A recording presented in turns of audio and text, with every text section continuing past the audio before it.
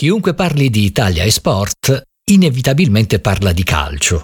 Se ci riferiamo agli Stati Uniti ci vengono subito in mente il basket e il baseball, e se pensiamo all'Inghilterra quasi sicuramente penseremo al cricket. Ma qual è lo sport nazionale in Cina? Digital Hotpot.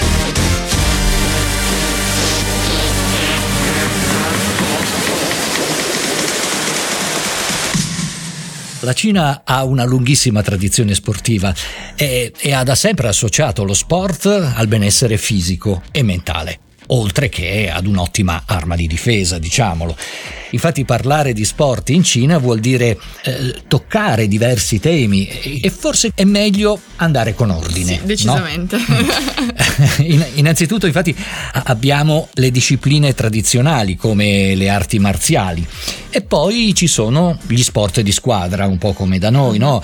Come il calcio, il basket, che comunque ormai fanno parte proprio della cultura locale, e a seguire molti altri sport che spesso vengono sottovalutati, ma con un alto livello, più che livello direi valore di mercato. Sì, decisamente, sia alto livello in termini di risultati sportivi, ma soprattutto anche altissimo valore di mercato. Hai citato il basket e il calcio tra gli altri sport è proprio uno di quelli che sta facendo anche sta andando per la maggiore, decisamente, esatto. Decisamente. E invece ma forse anche perché molti giocatori diciamo così, non cinesi, che arrivano dal continente europeo spesso sì. Vanno in Cina, anche se sono giocatori che ormai sono alla fine della carriera, vanno in Cina più che altro per un motivo economico, sì, ad allenare le squadre. Ho letto di recente se non sbaglio, io e il calcio, ecco, siamo proprio in due campi diversi. No, però che triste. Però appunto leggevo proprio di Fabio Cannavaro, se non sbaglio, che ha portato la sua squadra a vincere i campionati locali. Lui, se non sbaglio, allena la squadra del Guangzhou, quindi del Guangdong in realtà, e quindi una regione nel sud della Cina, e appunto ha portato alla vittoria della squadra nei campionati nazionali, sinonimo proprio del fenomeno di cui stavi parlando tu, e quindi dei giocatori che vanno previo alto compenso economico, esatto, ad allenare le squadre cinesi, tanto che comunque dal continente europeo, o comunque dall'occidente, sì. Partono e vanno, sì, anche perché comunque c'è anche un tema di ammirazione dei tifosi nei confronti dei nostri calciatori italiani, specialmente, ed è sempre interessante quando prendi il taxi in Cina che ti chiedono da dove vieni, tu dici da lì, Italia, di che squadra sei, e loro ti dicono subito Milan, Inter e Juve. Tendenzialmente quello ti dicono 3 squadre. Sì, ma mi è capitato anche che dicessero Maradona e Pelé. Non ti chiedono se sei dell'Albino Leffe, se tifi Sassuolo. No, decisamente no. Però appunto, al di là, non sottovalutiamo queste 2 squadre. Decisamente, no, del Chievo. Però appunto, oltre al calcio ci sono tantissimi altri sport. Forse la cosa che è più interessante, e l'hai detto proprio in apertura, è della concezione, no, dello sport che i cinesi hanno, diversa, culturalmente diversa da noi, e come alcune discipline, che sono poi quelle appunto che dicevi tradizionali, nascono in realtà per rimarcare una necessità di ricongiungere la mente, diciamo, e il fisico attraverso una disciplina che però è una disciplina poi sportiva, ecco. Quindi mente e corpo. Sì, mente e corpo in quelle che sono le arti marziali, no? Quindi che rientrano sotto il grande gruppo del Kung Fu, mettiamola così. Che Bruce Lee ci ha un po' insegnato, volente o nolente. Però appunto, per esempio, quello di Bruce Lee è un Kung Fu molto specifico, è una disciplina molto specifica del Kung Fu. Ce ne sono altri che vengono appunto considerate come discipline, mettiamola così, interne, e altre che vengono considerate come discipline esterne. Quella di Bruce Lee è più esterna, cioè molto più fisica, molto più da combattimento, no? E invece quelle interne, per esempio il Tai Chi o Tai Jichuan in cinese, ed è appunto quella che ti dicevo, che ricongiunge un po' la mente e il corpo. Quindi diciamo che le arti marziali in Cina non sono solo viste come strumento di combattimento, ma anche di riappacificazione, come hai detto tu, con la parte interna ed esterna di se stessi. Sì, no? sì.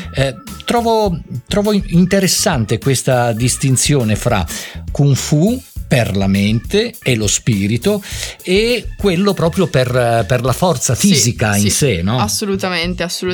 E infatti diciamo che la cosa interessante è proprio vedere che tutti praticano in Cina molto di più il Kung Fu, l'arte marziale, che però ti ricongiunge con lo spirito, quindi mente e corpo che viaggiano poi all'unisono attraverso proprio il Tai Chi, perché pare che apporti dei grandissimi benefici alla salute, tra cui appunto il calo dell'ipertensione, il rafforzamento del sistema immunitario e via dicendo. Quindi ragazzi e persone in realtà di tutte le età praticano questa disciplina, tra l'altro in qualsiasi condizione meteorologica, mi viene da dire.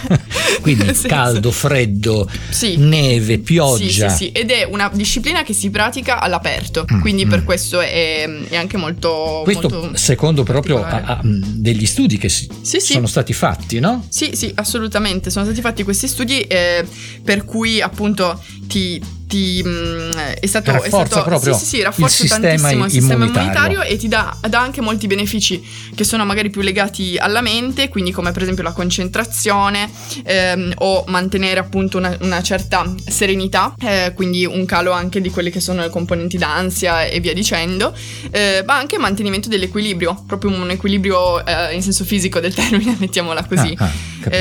E quindi è assolutamente interessante da questo punto di vista, come questo tipo di arte, mettiamola così, di disciplina in realtà non sia soltanto puro sport da combattimento, ma che abbia qualcosa di molto più profondo e molto più spirituale anche. Quindi le arti marziali e gli sport di combattimento rientrano nella più ampia categoria dell'attività fisica tradizionale, no? E quindi si devono intendere più come discipline che come sport in realtà. Sì, in un certo senso direi proprio di sì. Quelli che sono poi gli sport, come appunto citavamo prima il calcio e il basket, sono in realtà stati in un certo senso importati in Cina. Oddio, esisteva una cosa simile al calcio già in età imperiale, ma che non aveva le regole del calcio, era più un gioco con la palla, dove si prendeva a calci una palla in sostanza.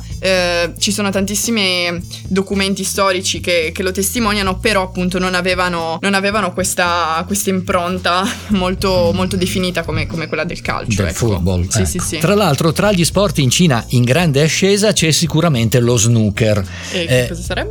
Lo snooker è una variante del biliardo, ok, che è diffusa principalmente nel Regno Unito e ha trovato nel paese asiatico praticamente una sua seconda casa.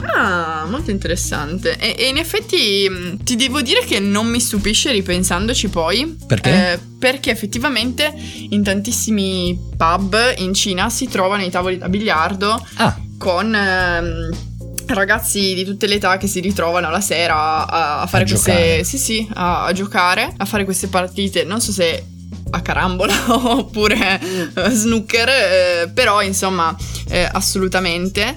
E stavo pensando anche che è molto, molto interessante quello che stavi dicendo, ovvero che sia in realtà una pratica che è principalmente diffusa nel Regno Unito e che poi è stata, diciamo, importata in una certa maniera in Cina, perché non è la prima volta, mi verrebbe da dire, nel senso che tanti sport, come dicevamo già prima, come il calcio, il basket e via dicendo, non hanno origini appunto cinesi, ma sono stati importati proprio diciamo dal Regno Unito e diciamo da quando sono arrivati un po' gli stranieri in Cina, mi verrebbe da dire, no?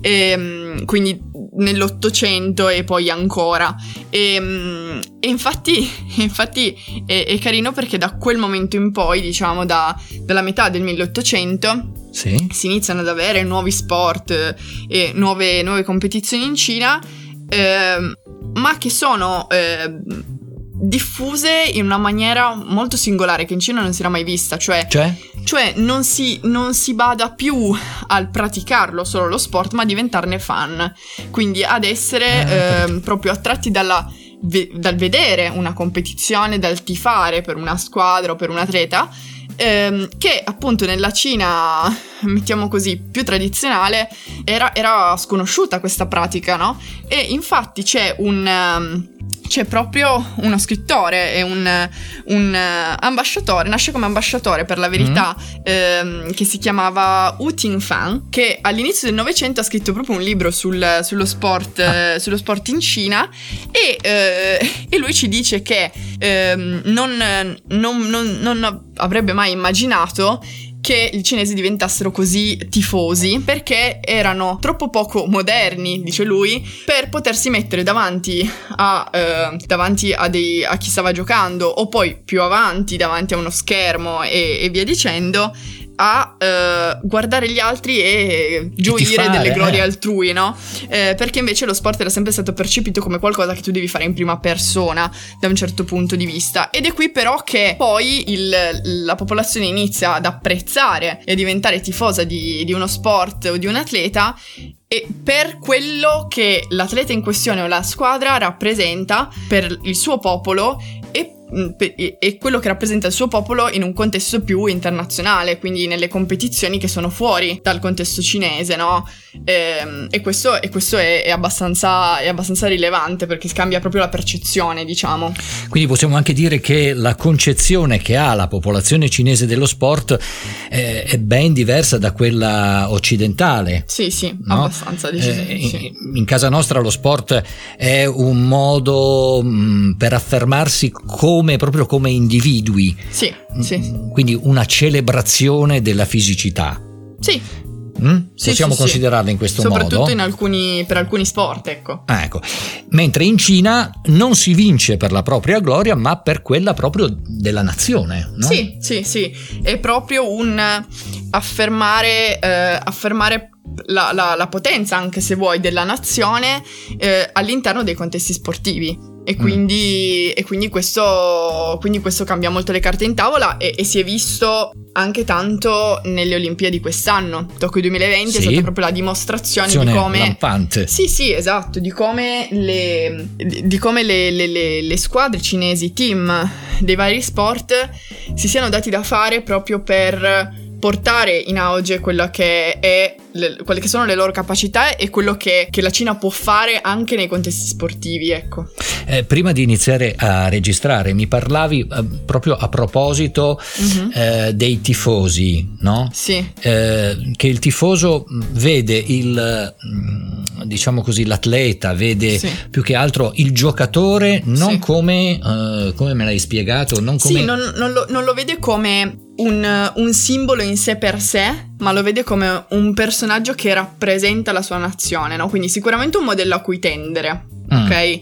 Quindi anche copiare. Sì, sicuramente un modello a cui tendere, perché poi c'è c'è una promozione molto forte di quella che è di quello che è lo sport come attività fisica per il tuo benessere, no? E quindi l'atleta XY che si allena tutti i giorni, che ha uno stile di vita sano, è un modello a cui tendere, perché il popolo cinese deve tendere ad essere così, deve tendere ad avere uno stile di vita sano, deve perseguire degli obiettivi anche importanti che comportano dei risultati sportivi e non solo, ma appunto che sia quanto più idealizzato possibile in una certa maniera, no? Quindi l'atleta che è in forma, che appunto mangia bene, si allena e tutto quanto, ha per esempio che ci sa fare coi bambini. Questa è un'altra cosa molto interessante. Si vedono spesso questi atleti che in realtà magari fanno dei video, soprattutto sui social cinesi, con dei bambini. Sì, con dei bambini, gli insegnano a giocare, a praticare quel determinato sport. Questo per far ancora più venire voglia ai bambini e ai genitori degli stessi di farli iniziare a praticare sport.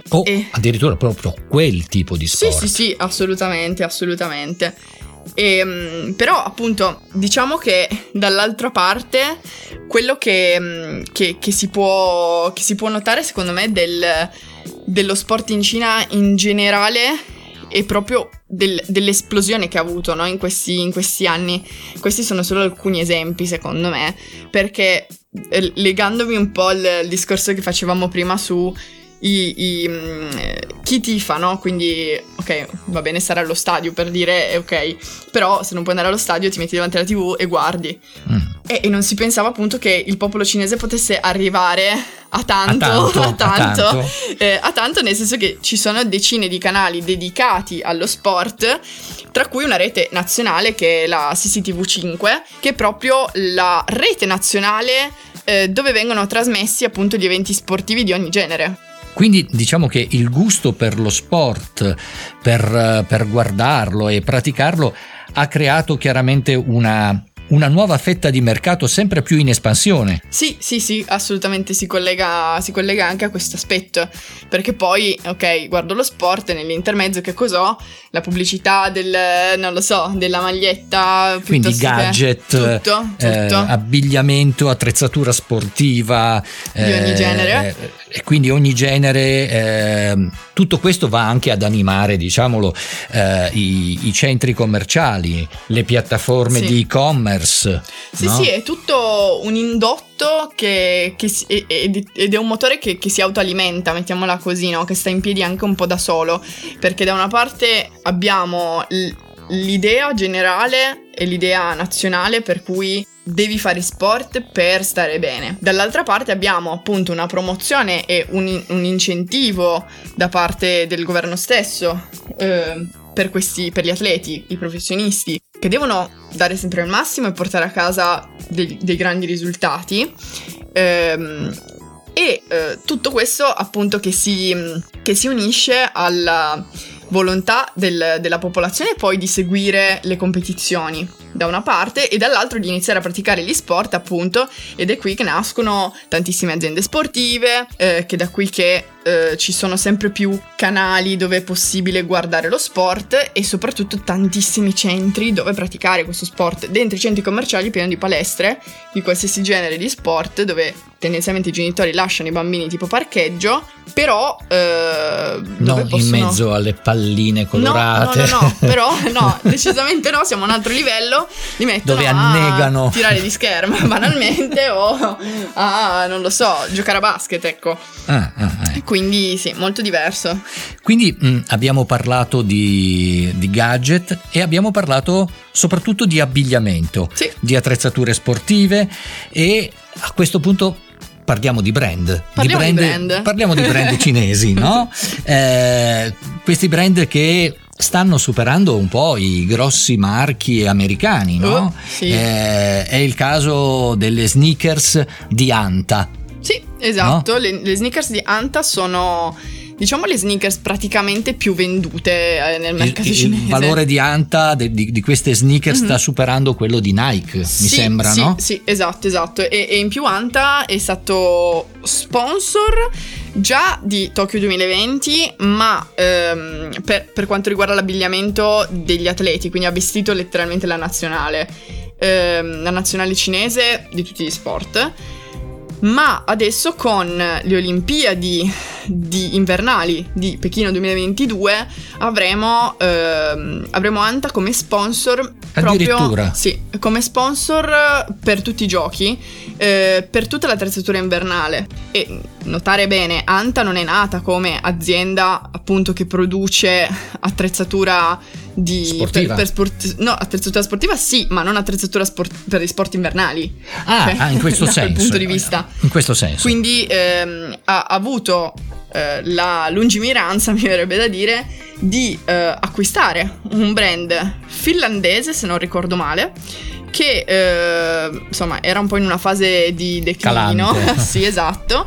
Quindi l'ha acquistata, appunto, azienda sportiva finlandese che era specializzata in attrezzatura per gli sport invernali, e da lì ha cresciuto non solo il proprio valore di mercato, ma ha avuto la capacità di diventare sponsor per tutta Pechino, Giochi olimpici di Pechino 2022. Quindi tutti i giochi invernali. Sì, esatto. E c'è da dire che, diciamo che Anta non si vuole fermare, non è il risultato, ecco, da quel punto di vista, o meglio, è stato uno degli obiettivi arrivare lì, ma non si vuole fermare in nessun modo. E Anta in realtà vuole puntare a molto di più. Quello che infatti vuole fare è quello di investire oltre 600 milioni di dollari nella ricerca e nello sviluppo, in modo tale da offrire ai propri clienti, ai propri anche a tutti i consumatori, diciamo, la possibilità di avere un abbigliamento, un'attrezzatura sempre più tecnica, specie per tutti quegli sportivi che cercano sempre di più. Ricordiamoci che il consumatore cinese in generale è già esigente di suo. A questo si aggiunge magari la ricerca di una determinata un determinato abbigliamento, una determinata anche soltanto scarpa più tecnica da corsa e via dicendo, che Anta vuole offrire, no? al suo pubblico, in modo tale anche chiaramente da divorare la concorrenza.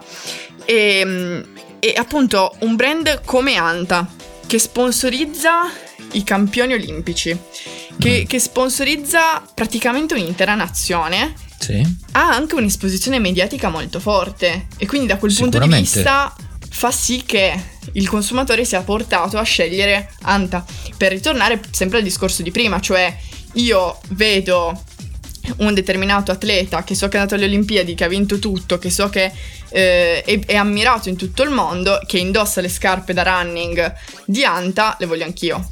Sicuro. Proprio banalmente, no? E Anta stessa ha dichiarato proprio che il settore dell'abbigliamento in Cina è entrato nella sua epoca d'oro, e questo l'ha dichiarato proprio il fondatore di Anta, sì, esatto, che appunto è entrato nella sua epoca d'oro e che ha bisogno di trarre tutti i vantaggi di questa epoca, no? In cui tutti sono spinti dalla voglia di fare sport, anche perché c'è una comunicazione, diciamo, forte, sì. C'è proprio una ricerca da parte dello Stato e una spinta da parte dello Stato per far sì che tutti pratichino sport. E la generazione Z, quindi anche i più giovani, hanno amore per lo sport, ma per i brand cinesi soprattutto. E quindi che è importante per Anta riuscire a accelerare la crescita e dominare il mercato, proprio perché è un brand nazionale che può fare moltissimo in questi anni, e che la capacità di innovare e di sviluppare sempre nuovi prodotti sarà proprio, diciamo, l'elemento distintivo del brand, che potrà in questo modo conquistare il cuore degli amatori e dei professionisti. Quindi diciamo che Anta è proprio un po' è già avanti, però si fa precursore di tutta una serie di novità molto importanti che rientrano poi in quella che è l'ottica cinese, direi adesso, dello sport come è visto adesso, come è stato visto in questi anni. Xi Jinping ha detto delle cose molto importanti proprio riguardo allo sport. Tipo appunto come sai bene la questione del 14° piano quinquennale, no? Dove si è parlato di sport. Infatti uno degli obiettivi del 14° piano quinquennale, cioè quello che va dal 2021 al 2025, vede la Cina impegnata a diventare una potenza sportiva di primo piano. Decisamente. E a rendere il settore uno dei pilastri dell'economia nazionale. La Cina proprio come superpotenza dello sport, appunto proprio come pilastro dell'economia nazionale. Sì. Tanto che poi non si limita chiaramente solo al 2025, cioè questa è una tendenza in crescendo, direi, no? L'industria sportiva cinese dovrà raggiungere un valore di 696 miliardi di dollari entro il 2035.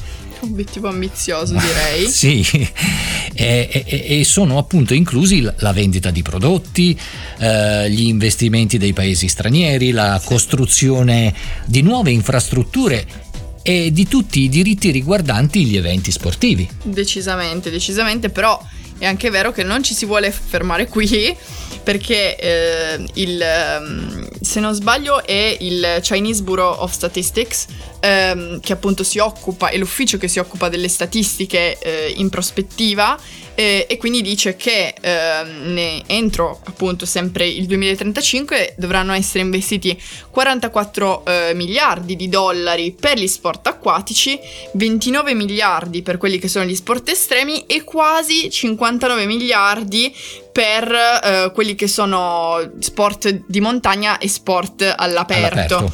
E quindi tutte quelle che sono le infrastrutture, mi viene da pensare degli impianti sciistici. Sì, assolutamente. E poi diciamo che abbiamo detto tantissime cose. Diciamo che parlare di sport è veramente buttarsi in un mare e iniziare a nuotare.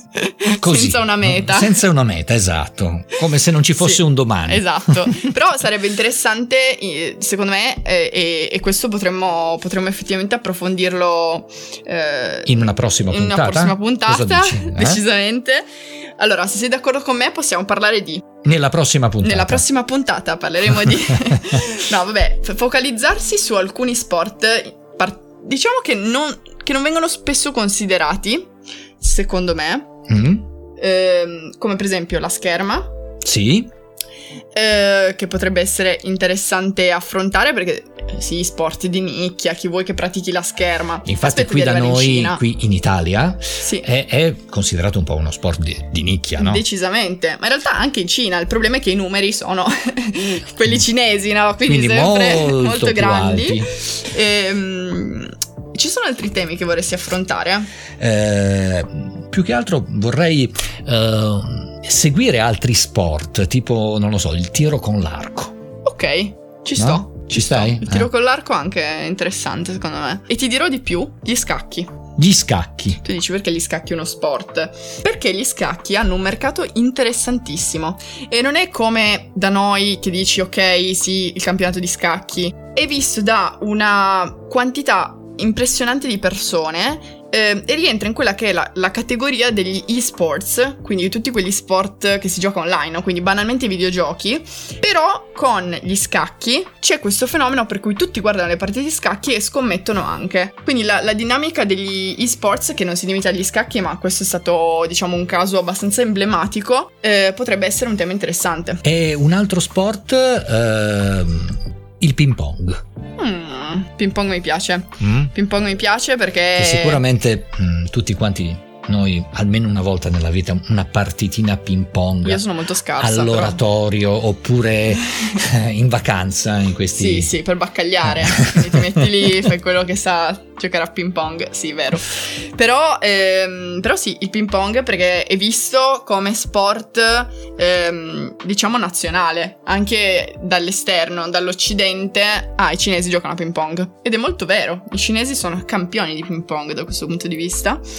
E secondo me l'ultima cosa che potremo affrontare nella prossima puntata è il ruolo di Tencent e Alibaba nel contesto sportivo. Sì, assolutamente. Perché c'è tanto da dire, c'è veramente un mare di cose che si possono dire. Assolutamente. E quindi bene, ci riaggiorniamo alla prossima. Alla prossima. A presto. A presto. Ciao ciao.